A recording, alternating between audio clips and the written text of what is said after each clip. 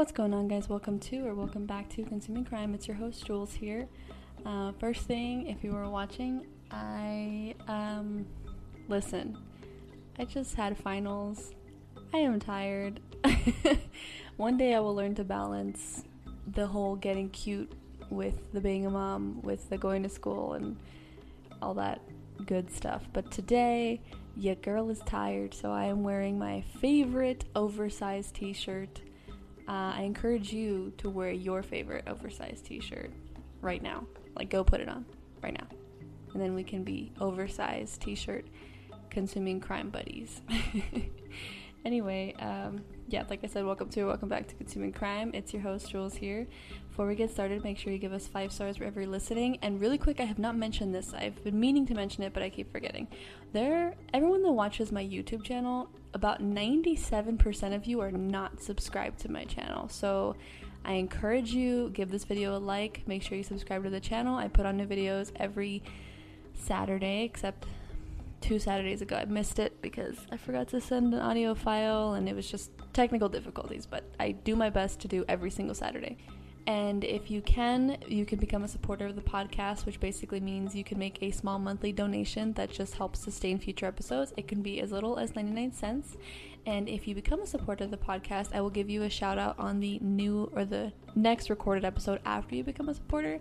And you get a supporter badge if you join the website. So when you go to consumingcrime.com, there's a little sign up button. You click sign up and you can join the site, get a badge. There's different types of badges you can get to, not just supporter badge. Thank you so much for listening. Even if you're just giving it a shot, it means the absolute world that you guys are even giving it a chance. And if you're a continued listener, man, is there anything better, bigger than a thank you? How many times can I say thank you? I'm just gonna keep saying it because it blows my mind that you guys actually consistently consume crime with me. Today, I am covering the finale of American Detective featuring Joe Kenda. And this episode it was really tough for me to listen to. It was just hard to watch, honestly. And there are details in the documentary or in the episode that I'm gonna leave out just because it's a little bit too brutal to talk about. And if you want to watch it again, it's on Discovery Plus. It's called American Detective featuring Joe Kenda. This is episode 10. The episode on the streaming network is called Lights Out, and I'm also calling it Lights Out. Without further ado, let's jump in. It is October 19th in 1998 in Phoenix, Arizona. Around 2 p.m. in the afternoon, there's a 911 call. 2 p.m. in the afternoon already, you're thinking, who could be committing a crime in the daylight? The person reports an elderly neighbor lying in the backyard, and the wife might be in the house. Officers arrive on scene and they see an elderly man bleeding profusely from his head, and he was tied up in duct tape, but he was alive. They take the duct tape off of him and he's asking about his wife. Is my wife okay? He doesn't want to answer anything about himself. He just wants to know, is his wife okay? They go into the house and they see that the door was open, so they wonder if the suspect is still there. They find another body, this time an elderly woman. Being interviewed now in the documentary is Darren Birch. He is a retired detective of Phoenix PD. When he was younger, he learned that his grandmother had been brutally raped when she was a child, and this was the thing that gave him his passion to go after criminals. He gets the call about the home invasion with an elderly couple and finds out that the woman had been brutally raped. The details that I'm going to keep out are anything that has to do with the rape, by the way. Both of them are in their 80s. It makes me sad because these two people are obviously trying to just retire in peace and they're minding their own business, and their names are John and Hazel Durnovich. They lived in this house for many years and they were childhood sweethearts that grew old together. John worked in construction and Hazel ran the house. They were both rushed to the hospital and in critical condition. Officers found disturbing things at the crime scene. There were a lot of instruments and there was blood everywhere. There were drawers open and definitely a ransacking happened. Someone was looking for something, but officers aren't sure if anything is visibly missing, and they have yet to interview the couple. Officers wonder why the husband was outside and the wife was inside. They go outside and they find drag marks from where they found John, and these drag marks led to the circuit breaker, and this door was found open with the main power switch off.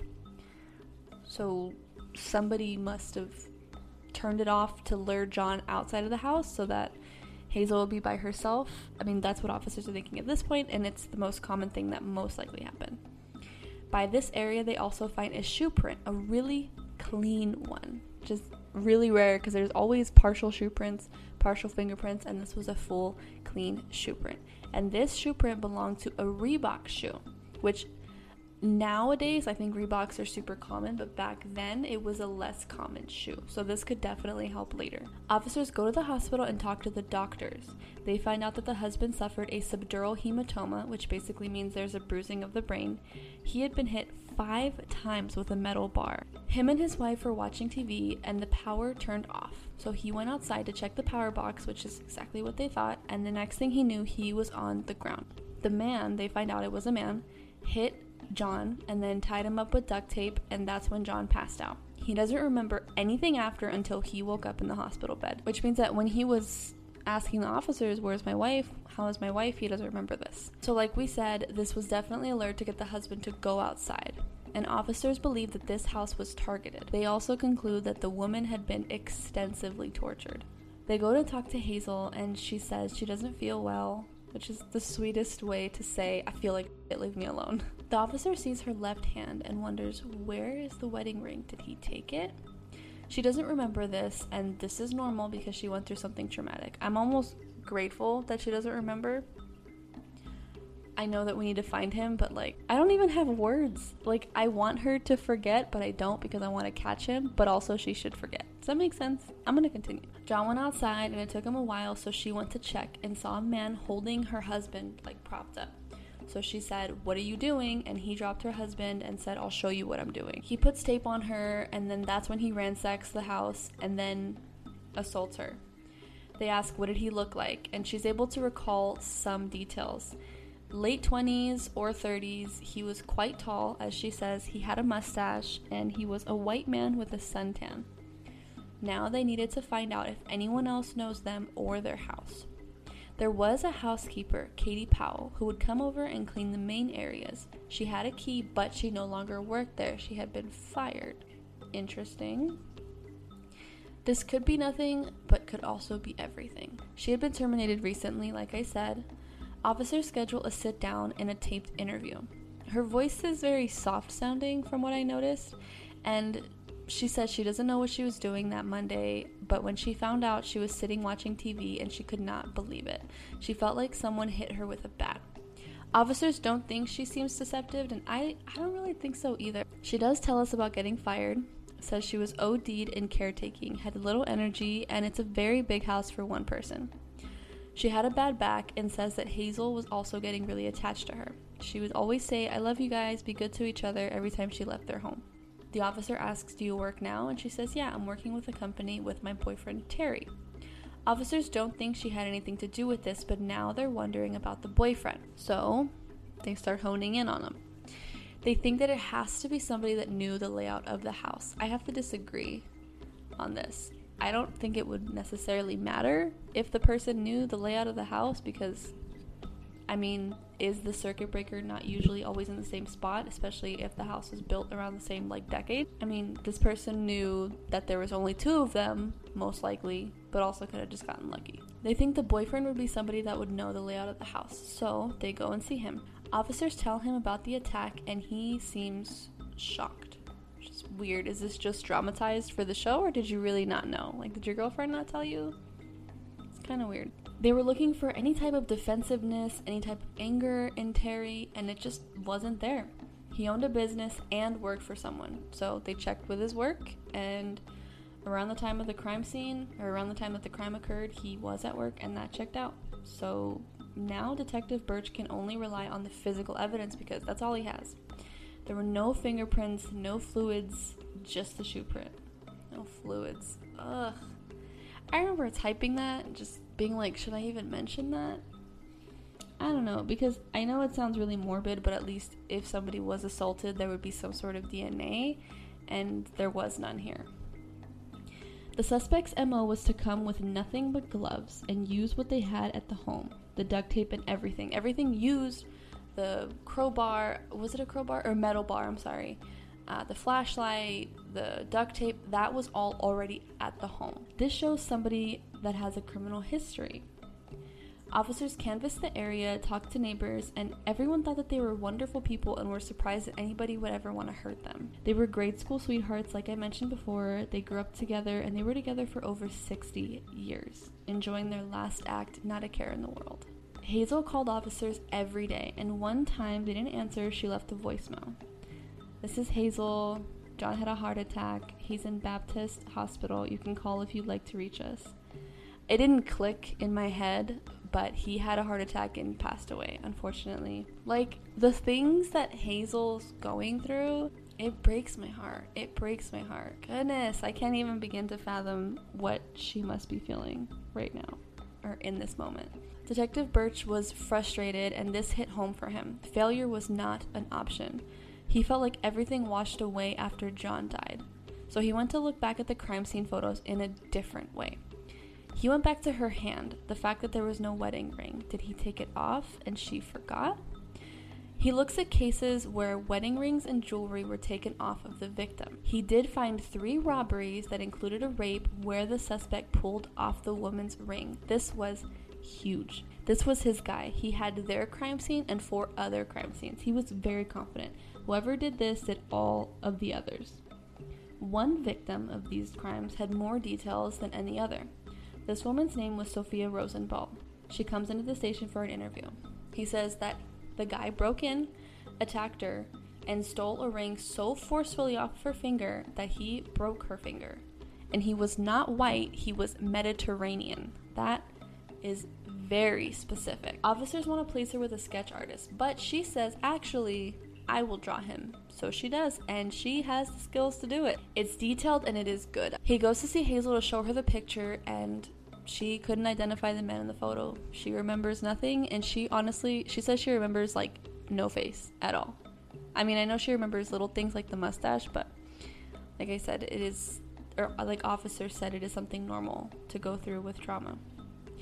Officers have no idea where this man is. So he makes a national broadcast with a bulletin. He sends it through the country through the Violent Criminal Apprehension Program, asking for detectives to respond if anything sounds familiar. This man is doing everything he can to find the killer, and I love it. Like, in every other case, I've never heard detectives go to this extent. Like, look at all the cold case files we went over. Do you think that they would have ended differently if they had one of these detectives on the case? Maybe we should revisit some of them. We will. 9 months have gone by from the attack, and nothing. He puts his bulletin out every week for months straight, and finally, a detective named Karen Palacio came across the bulletin. She is a part of Oakland PD in South Florida. She knows that there are teletypes. She says teletypes came by every day all the time, and she would skim through them in the mornings. At least somebody's checking them, damn.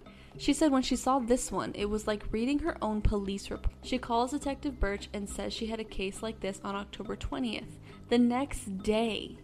So this was in, forgive me, Phoenix, Arizona, and there was something similar to it in South Florida the next day. I was like, this is a little unlikely, no?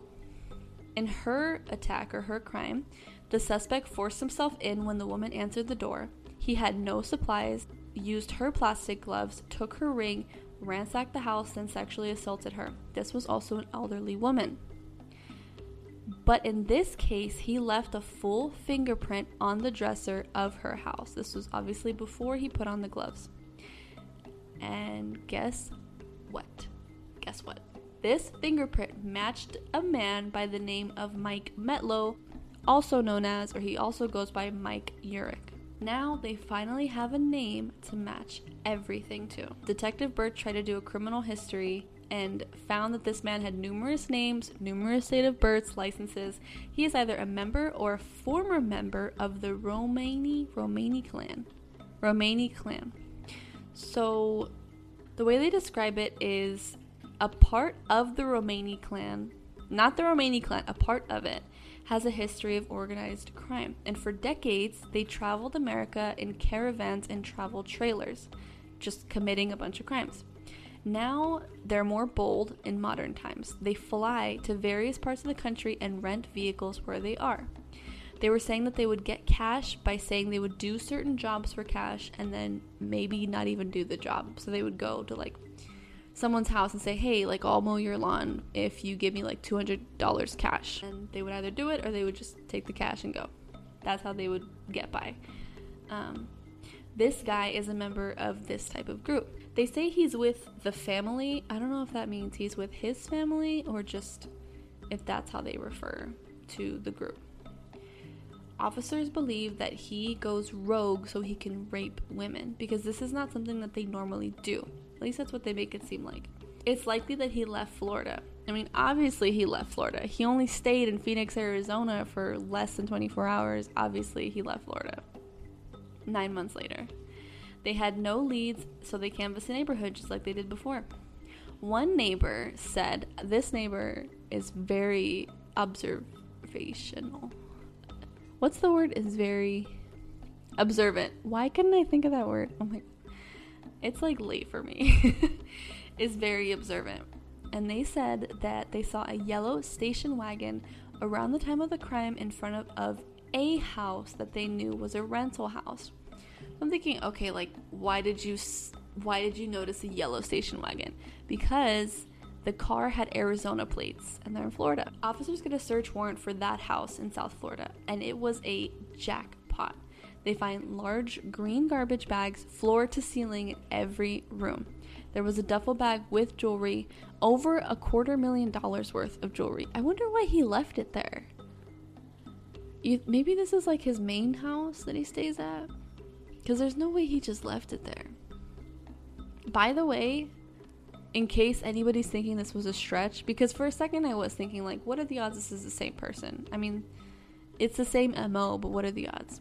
Well, Hazel's ring, the woman from Arizona, was found in the duffel bag with the rings in South Florida. They also find 20 boxes of Reebok sneakers. So she scanned all of these and sent them over to Detective Birch to match against his shoe print.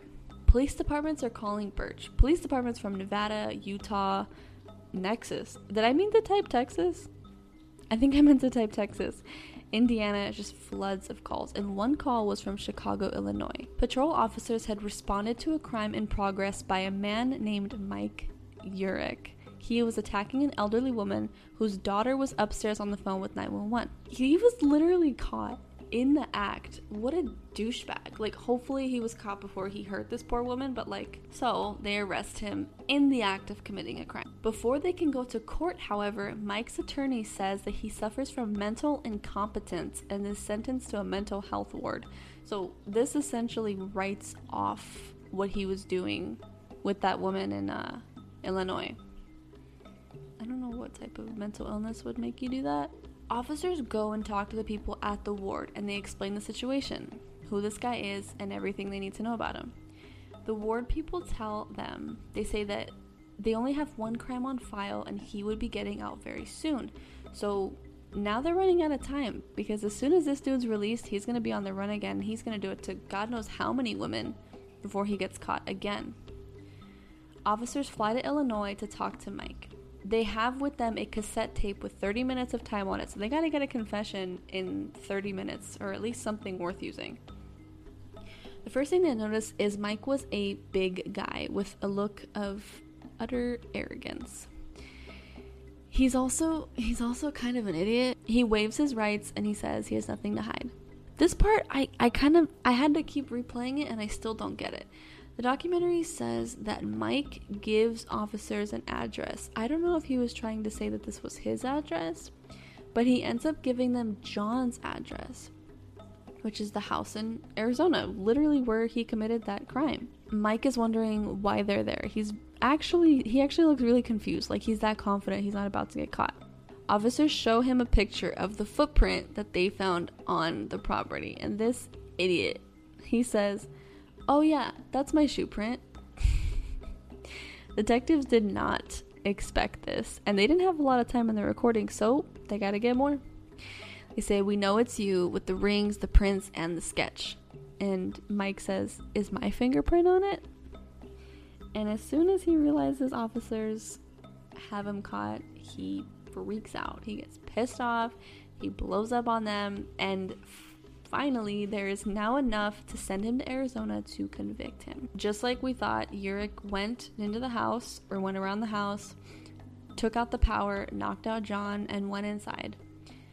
They make a photographic lineup for the crimes over in Arizona, and all the women that it happened to, remember there was 4, it was Hazel and then 3 others. They all chose Uric out of the lineup. He ended up pleading out a lot of crimes, and they just needed to figure out how to sentence him. While they were figuring this out, Mike took the way out. He made a noose out of a bedsheet and hung himself. This, Detective Birch says, was a good thing because it saved the victims from having to go to court. That's where it leaves us. I actually was kind of curious to see where Hazel is now, unless they protected her identity with a fake name, which I would totally understand. Hazel Durnovich, Arizona. This is the grave marker for John, and I don't know when she passed away. They are both resting in peace. I didn't want to make a lot of... honestly, there wasn't a lot of commentary in this episode, and a lot of that has to do with the fact that there wasn't much to say. This one just left me speechless. I truly don't understand how someone can do something like this to anybody. Honestly, anybody. But just the evil hunger that this disgusting person had. Like I said, I keep trying to form sentences, and either I'm tired or this is just that terrible of a case. I don't know, guys, but anyway, that was it for American Detective featuring Joe Kenda. I'm not sure what I'm going to cover next. I was looking into another show on Discovery Plus with Joe Kenda. I think I'm going to do that next. Make sure you give the podcast 5 stars wherever you're listening. And 97% of you watching on YouTube are not subscribed, so make sure you like and subscribe, please. And if you'd like to support the podcast, you can go to consumingcrime.com and click the Become a Supporter button.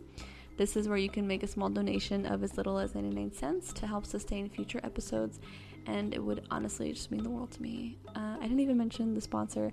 You know what? Some episodes are sponsored by Audible, some are not. This one I forgot, so check out last week's episode and you'll hear the sponsor there. Anyway, that's it for today, guys. Thank you for consuming crime with me, and you'll hear me next week.